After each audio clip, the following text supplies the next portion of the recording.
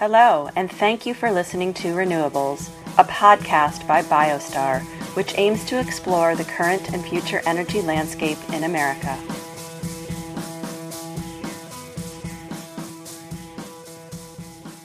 Hi, everyone, and welcome to the third episode of Renewables with Lila Ontiveros. We're very happy to have Lila as our guest this week and really excited to dig into solar. We haven't had an episode dedicated to solar yet, so we're going to dig into that. I want to brag on Freedom Solar for just a minute and give a little context. I was introduced to Freedom through some kind of business development partners, and we've looked at some deals with them, helping them place financing on the commercial side of their business. They do a lot of residential in their business as well, and we're going to talk about some of the fun pros and cons from your perspective, Lila, of both of those. But Freedom Solar, real quick, is having a record year, which is amazing to hear. You're installing tons of Tesla Powerwalls. You're the master SunPower dealer for the state of Texas, and you're the oldest solar installer in the state of Texas. So I want to talk about all of that and more. Lila, thank you for joining us. Well, David, thank you so much for having me, and thanks for pumping our tires. Yeah, absolutely. Absolutely. So I want to kind of dive right in. Obviously, everyone's talking about COVID, and we're just kind of smack dab in the middle of this thing, it seems. Do you think, is your record year correlating with more people staying at home and wanting to buy solar for their houses? Talk to me about that. Well, great question. And quite frankly, right now, that's one of the questions that I'm getting the most. If we got in a time machine and went back to that first week of March, in Houston, we have the world's largest and richest rodeo. So usually that's what our world revolves around in Houston, Texas. A few days into the rodeo was canceled, and when we knew they canceled the rodeo, well, everything was stopping. And so there was a lot of uncertainty with the PPP that came out, and quite frankly, we had no real idea what was going to happen. And so if you would have asked me then in mid-March what our month would have been like in April, I never would have believed you. Mm-hmm. So there are many, again, I get this question quite frequently. Wood Mac came to us and said, we're getting all this data. Please tell us some anecdotal stories of why we think that this is happening. So yes, people are in their houses, thinking about their houses. They are doing home improvement projects. I mean, my dad built something and he'd had all the materials for 15 years that he only did recently. I painted a bathroom, so it's the same thing. Oh, I've got all new closet systems in my house. It's very organized. I'm sure. So the average homeowner in Texas is using about 30% more electricity than they were this time last year. Wow. So we've got that, and things I didn't even think about. ConStreet had put out some data talking about how since COVID, we're using 20% more energy from our refrigerators, meaning we're home more. We're opening our refrigerators more, and worse, we're standing in front of them like teenagers. And ever since reading that, I have caught myself every single time, and I still do it. I am so guilty. And I'm bad. I leave it open sometimes while I grab something out and I'm thinking about it, and then I turn around and I've just left the refrigerator open. I'm terrible about that. I can relate. That's fun. So people are looking into it. We're always in uncertain times, but this is historically uncertain times, and being able to be your own power provider provides some certainty. That's a big part of it. We had a customer who called us last week, and we of course ask everyone, why are you looking into going solar? And 99 times out of 100, they'll say, to save money. Sometimes it's just to get off the grid. This woman said, I've got 3 kids home from college and they won't shut up about how I have to go solar. So it's a whole slew of factors, but people are home, they're thinking about their home, they're spending more money on their electricity, and they're not going places and wanting to just do some home improvement projects. Sure. I think also too, the instability of the grid and that becoming more. Yeah, and you mentioned there kind of becoming your own power provider, creating your own microgrid. So I want to jump into these Tesla Powerwalls. You mentioned that you all are having a lot of success deploying those, and I think that's really cool to see that there's residential adoption of those and talk to, we're still a new podcast. We don't know exactly who our subscriber base is yet. Hopefully it's growing fast, but talk to our listeners just about what it means to add solar and then what it means to add battery storage to that and what it really does for you as a homeowner. Sure. I'll give a great example. Some of your listeners may know this about the wildfires in California a couple of years ago, and even they've been as much as last year. And all of these Californians, the PG&E shut the grid down because of the wildfires. And the Californians thought, well, that's okay. I have solar panels, so I'm good on power. Well, they go to turn their light on and nothing happened. And so, again, just a little bit rewinding for people who may not know that much about solar. And I did not know any of this until I got into the business, which was not that long ago. They're a great movie, if you haven't seen it, or great books called The Current Wars. And it goes over DC power, which was George Westinghouse, which was deadly, and AC power, which was Edison. So there was this big fight between the two. So AC power is what comes out of your wall. So when the sun comes onto your solar array on your roof, that power gets converted from the type of power that would electrocute you to a safe type of power. So let's say in Houston, we have a lot of hurricanes. A hurricane comes, wipes the grid out. Well, I don't know if you remember, if you have any Houstonians who listen, after Harvey, it was sunny for a long time. Mm-hmm. And what would have happened if a solar panel, which is connected to your roof, the solar panel powers your house first, and then any excess will go to the grid. Well, the poor chap working on CenterPoint going to fix your line on a sunny day, that solar panel would be putting direct current out, and he's gone. Sure. So there's a safety mechanism. Now, that safety mechanism the battery can act as an island. So the solar panel powers your house first. It then goes to your battery fills up. So you're using, let's use the hurricane example, or September, it's long days. Your solar array is powering your house, and then at night, you're pulling power from the battery. So I would say when the so Tesla Powerwall is who the batteries that we use. Even 2 years ago, I would have said in Houston, Texas, the majority of people who had Tesla batteries, Tesla Powerwalls, were either just huge Tesla super fans. Yep. We had a few red ones that were signed by Elon, and I've never seen people be so excited. Or two, someone that had a very bad Hurricane Harvey experience, and it was an insurance policy for them. Mm-hmm. So meaning they couldn't get a natural gas line for their generator. So I'm going to never be in this situation again, yada, yada, yada. Post-COVID, that was not the case. So we sold more Powerwall batteries in those 2-month period after COVID than we did all of last year. Wow. And again, I think it just human behavior of wanting to have some certainty in your life. And I think those people, our Tesla Powerwall buyers now are not driving Tesla cars. Yeah. They're just looking for certainty and using that as an insurance policy. Well, it's super interesting. I mean, obviously, resiliency has become a bigger topic. We're seeing it. The military, everything is about resiliency right now. And it's so important because, as you mentioned earlier, the grid is fragile. It's old. It's out of date. I know you and I shared when we were kind of chatting beforehand that the book, The Grid is what it's called, is a great read for anybody interested in our outdated utility grid system and some of its fatal flaws. So yeah, it's a super interesting conversation, and the idea of being able to create and store your own power on site.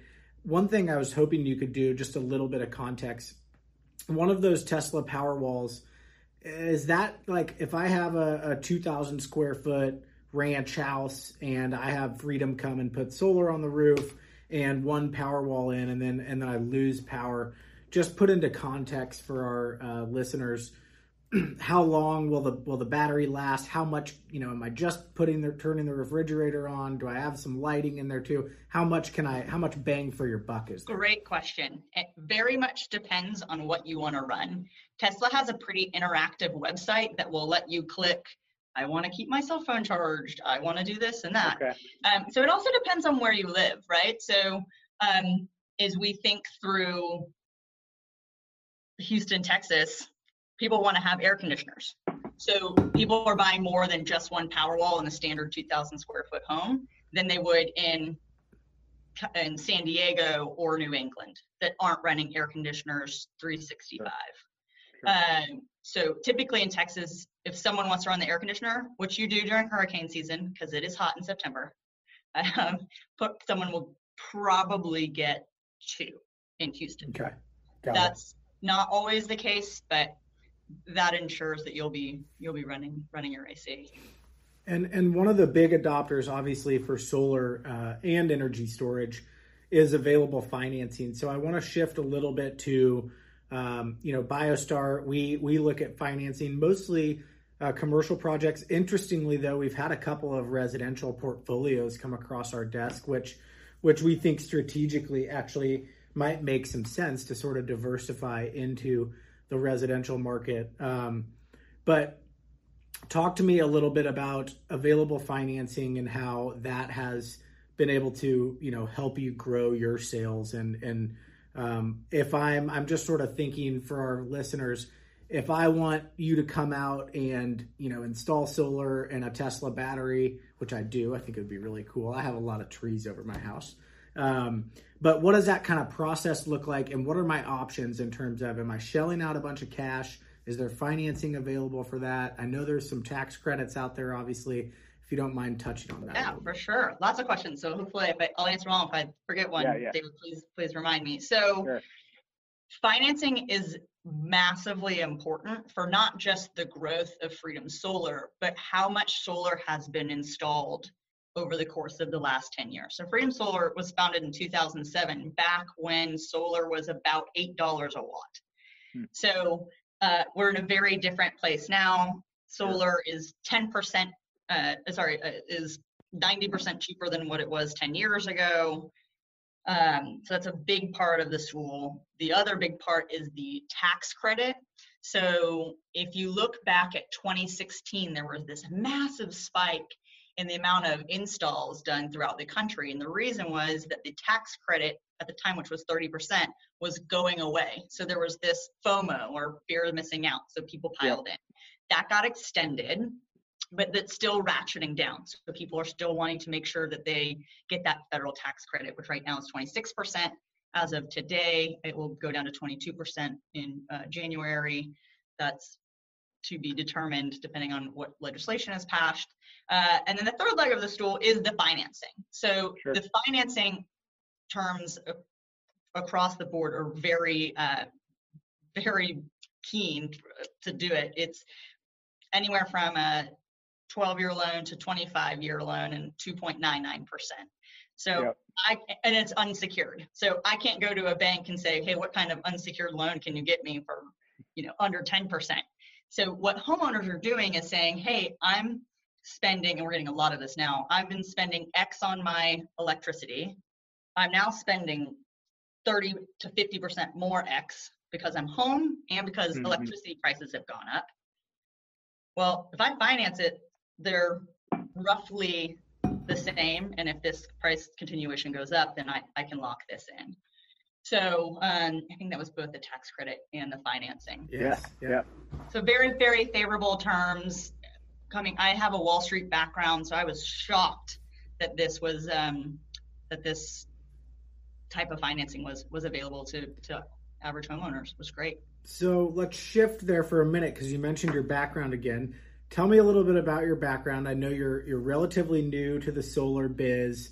How did you get here? And how did some of your experiences ultimately kind of help you land where you are? For sure. So I always joke that I've lived a lot of movies.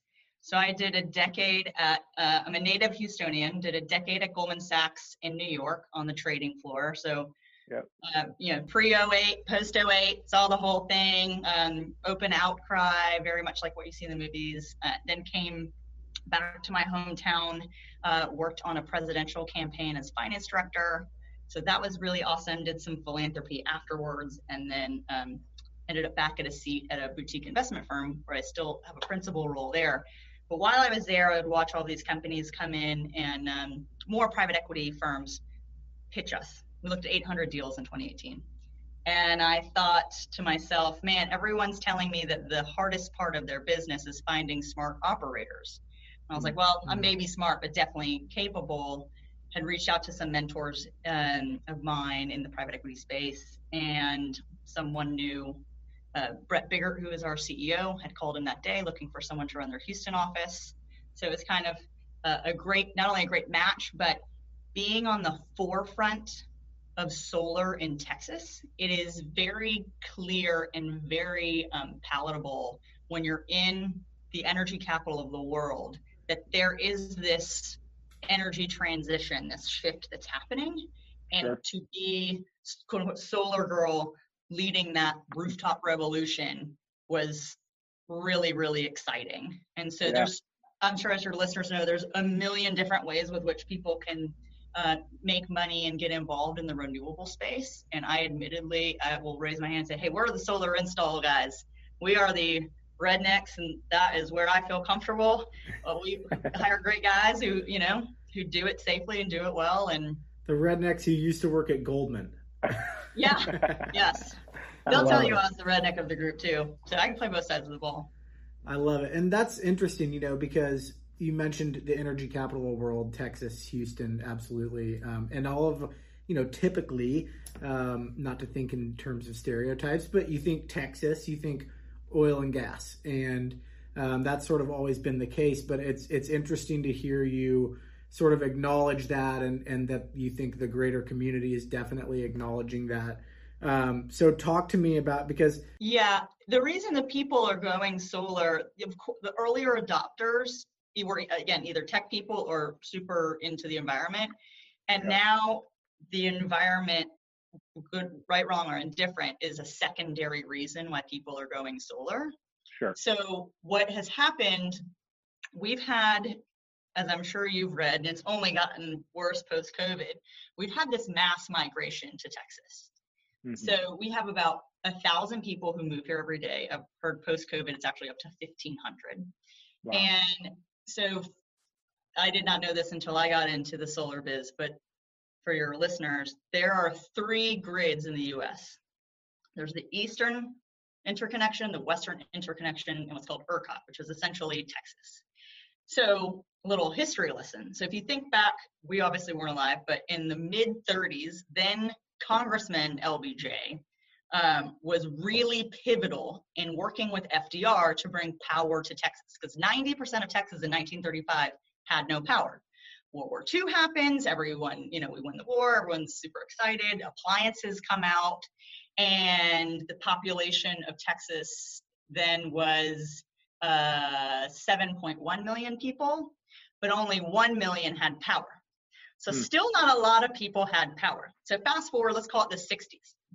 My parents are in high school in the Houston area, and the population of Texas in 1960, let's just assume most people in 1960 have electricity. Population was 9.6 million people. Wow. Now, Greater Houston has over 7 million people. Uh-huh. So what didn't exist in Houston, Texas in 1960? A lot of things, but air conditioning. So air conditioning my parents didn't have air conditioning, which is insane to me. Right. I couldn't live here without air conditioning. Those are hot summers in Houston. What's that? Those are hot summers in Houston. It's hot winters too. So, so again, we've gone from a population of 9.6 when the grid was fully built to 30 million. We have more people using more stuff. Most of our homeowners that we're doing solar for have 2 air conditioning units. Mm-hmm. So it becomes this supply-demand issue, which we saw last August. There's a company called Griddy, which has become popular in the deregulated parts of Texas. So again, this is like very Texas specific. In 99, then Governor George W. Bush made Texas a deregulated state, giving Texans, quote unquote, the power to choose. Yep. So free markets, the cost of power goes down. We've got some of the cheapest power on planet Earth in America, but particularly here in the deregulated parts of Texas. And so this company comes out and says, hey, we're going to give you wholesale power, which wholesale power in Texas can be like 2 or 3 cents. But you have to pay a monthly fee of $10.99. Great, sign me up. Well, what happened was the wind stopped blowing in August in West Texas. And during a previous administration, they had gotten rid of all these coal plants. So more people needing more power, less of it, and the price went from 3 cents a kilowatt to $9 a kilowatt for about 4 hours. So if you do the math, I mean, obviously it's a split up against a lot of retail electric providers and grid operators, but I mean, it was almost $2 billion, not mistake, but a $2 billion loss. Yeah. Because I'm still paying 10 cents a kilowatt when I turn my light on. Right. Retail electric providers. So that provided real, an eye-opening live snapshot into not just how susceptible our grid is, but how we have a supply-demand problem. Mm-hmm. So a very long-winded way to give some historical context of that's great. Solar now. Yeah, no, I really appreciate the history perspective, and that's all great. I wanted to kind of come back to Freedom a little bit. You all are you mainly working in Texas, or all of your customers in Texas, or have you expanded beyond Texas? So we have 2 pieces of the pie. Our residential piece. So we are, as David mentioned, the master dealer for SunPower. SunPower is high-end solar manufacturer for the state of Texas. So if you want the top of the line solar panels, Freedom Solar is your guy / gal. All of our employees are W-2 employees. We do everything in-house. So the permitting we take care of. All the design is done here. That is very, very, very rare, I have learned. Sure. Commercial, we have expanded outside the state in the past. So for instance, we did some Whole Foods. If you've been to any Whole Foods in Texas that has solar, we've done that. And I guess we did such a good job, they asked us to go do them in Manhattan and some other places. And at the time, a handful of years ago, we said, we're happy to. That might not be that might be more expensive for you than getting the local guys. But that has since changed. We're doing stuff as far as Idaho, right on the Canadian border. So.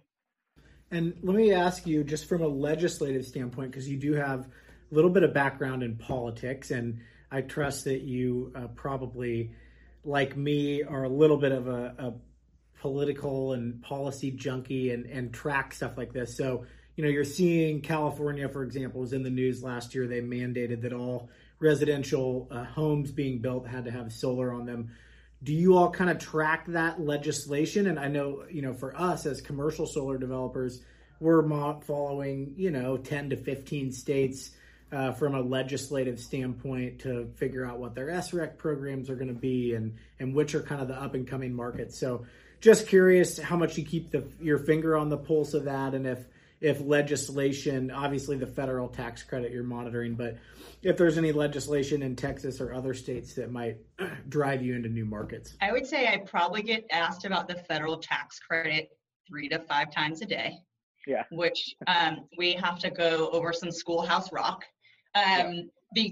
Because last year what did happen, both the House and the Senate did pass an extension. And then it got to the president's desk, and the president kept wind and did not keep solar. Mm-hmm. So that is, again, I get asked on a very, hour by hour basis. The stuff in Texas, I'm one of these people, and just in general, I try to, if I can't control it, then I'm not going to spend that too much time on it. Do I think that there could be, 20 years from now, some sort of mandate like California has that new homes have to have solar? Maybe. I think what's becoming more interesting, particularly as we have, U-Haul, so many people from California moved to Texas that U-Haul can't get their trucks back U-Haul is paying people to drive them back to California. And so I think that is starting to set a tone. There's 4% market penetration of solar in Austin. And some of those home developers are in those newer neighborhoods. They have like starter packs on the home. Yeah. So the savvy real estate broker, if they get a house with a solar array on it, they will say, hey, David, you're looking at buying a home. Do you want a home without an electricity bill? Yeah, I do. So I think that Texas will probably be driven more by free markets than government regulation or a government mandate. But it's not something that keeps me up at night. By any means. Well, we're free market capitalists at BioStar, and I'm glad to hear that folks are doing, that you can actually adopt this and save money, and it's more than just patting yourself on the back and doing the right thing for the environment, but it's actually having an impact on Texans' lives and being able to save them real money that they can hopefully go plug back into the economy somewhere else or throw in a savings account. So. And it helps the grid also. Sure. And so just so you know, for a reminder, the Houston area has over 7 million people. If you and I, in a pre or post-COVID world, walked into a party with 100 people and said, hey, party person, do you have solar on your roof? We would get 99 no's, and that last person, there'd only be a 1 in 3 chance that they had solar on the roof. Yeah. So it's 0.35%. Virtually the growth rate that we will see in Houston for solar is going to continue to be exponential. So if I went through some CenterPoint interconnection data, and if you look at all of the installs done in 2019 compared to 2018 to the beginning of when solar first started getting installed, more was sold in 2019 than all the other years put together. Wow. So we had 2.3x growth in Houston, and that's we Houstonians, not we Freedom Solar. Between 2018 and 2019, we Freedom Solar have had 187% growth in Houston. So as more and more, the largest subset of home buyers are millennials, as they also care about the environment, that will start to be a thing that they look for on homes, which is why these home builders, this is the smart ones, are having it in the same way that, do you want a pool? Do you want? Sure. No, it's great. Yeah, and I've actually seen that too, kind of on the energy efficiency side of things, where do you want the super efficient package with all LED lighting and whatnot? So I've seen that before. Really quickly, the last thing I kind of had on my list was battery pricing. We hopped around a little bit, but obviously on the commercial side of things, it still seems that batteries are kind of where solar panels were 6, 7, 8 years ago. Do you think that's true on the residential side of things? Is there a lot of efficiencies to be gained over the next few years? Very much so. So batteries, we are not bashful at all. They are expensive. Yeah. And I think it's become a big part of this energy transition plan. So there's a group in Houston, they're looking, again, this was pre-COVID, looking to bring 50 green tech companies to Houston. Of the 50, they wanted 25 of them to be batteries. Yeah. So there's your answer, right? I think there's going to continue to be a lot of innovation. Just so happens Tesla has one of the biggest balance sheets in the world right now, given where their stock price are. Right. So they're going to be able to innovate. It'll be interesting to see what happens as SpaceX and the Tesla, the automaker, and Tesla, the energy company, to see how those evolve. But it's super exciting. And I do figure out which ones are profitable, right? Exactly. You'd hope so if you're a shareholder. Yeah. So as it evolves, I do think we're at a point, it's still iPhone early days versus we are at an interesting point in solar panels. So if you think back when the iPhone first came out, same thing. Who bought it? Total tech nerds or really rich people. And they were very expensive. And the price started to come down. So same with solar. Price was very expensive, started to come down. But as the price of electricity has gone up for us, I mean, an iPhone now is more expensive than they were when they first came out. Right. So we're at this weird inflection point with electricity prices rising and the solar panel prices coming down, where we might not see it get cheaper. Right. No, it's super interesting. We submitted an offer today for a 3-cent PPA for 25 years, and it's only about a 2 megawatt system. So I hope it doesn't get any cheaper, else we won't be able to make any money. Yeah, but I don't think people think it's just like another electronic, like a TV was versus 10 years ago. Right. And I think we've already had that price drop as low as I think it's going to get. We've already seen our prices increase. Sure. I also saw today, I can't remember the manufacturer. Jinko, the 615s. The 615, yeah, 600 watt panel. Yeah, I read it this morning. And I thought, is this like the car show when the car show first happens? That like when is this going to be available? Right. But things will continue to evolve. At the moment, we have a 415 watt panel, which is the highest for residential, and so pretty crazy. It's come a long ways. Well, Lila, any other final thoughts? Thank you so much for coming on. It's been a great conversation. My pleasure. We got a little history lesson in there. We got we got technical, got down in the weeds on solar. So I really appreciate that. And it sounds like you all have your work cut out for you this year and beyond to keep delivering clean, renewable energy to Houstonians who are cranking that AC. So I hope you all find a way to keep scaling your business and keep growing your success. Congratulations on your successes thus far, and thank you so much for being our guest today. It was my pleasure. Had a lot of fun. Thanks, David. Awesome. Thanks, Lila. Take care.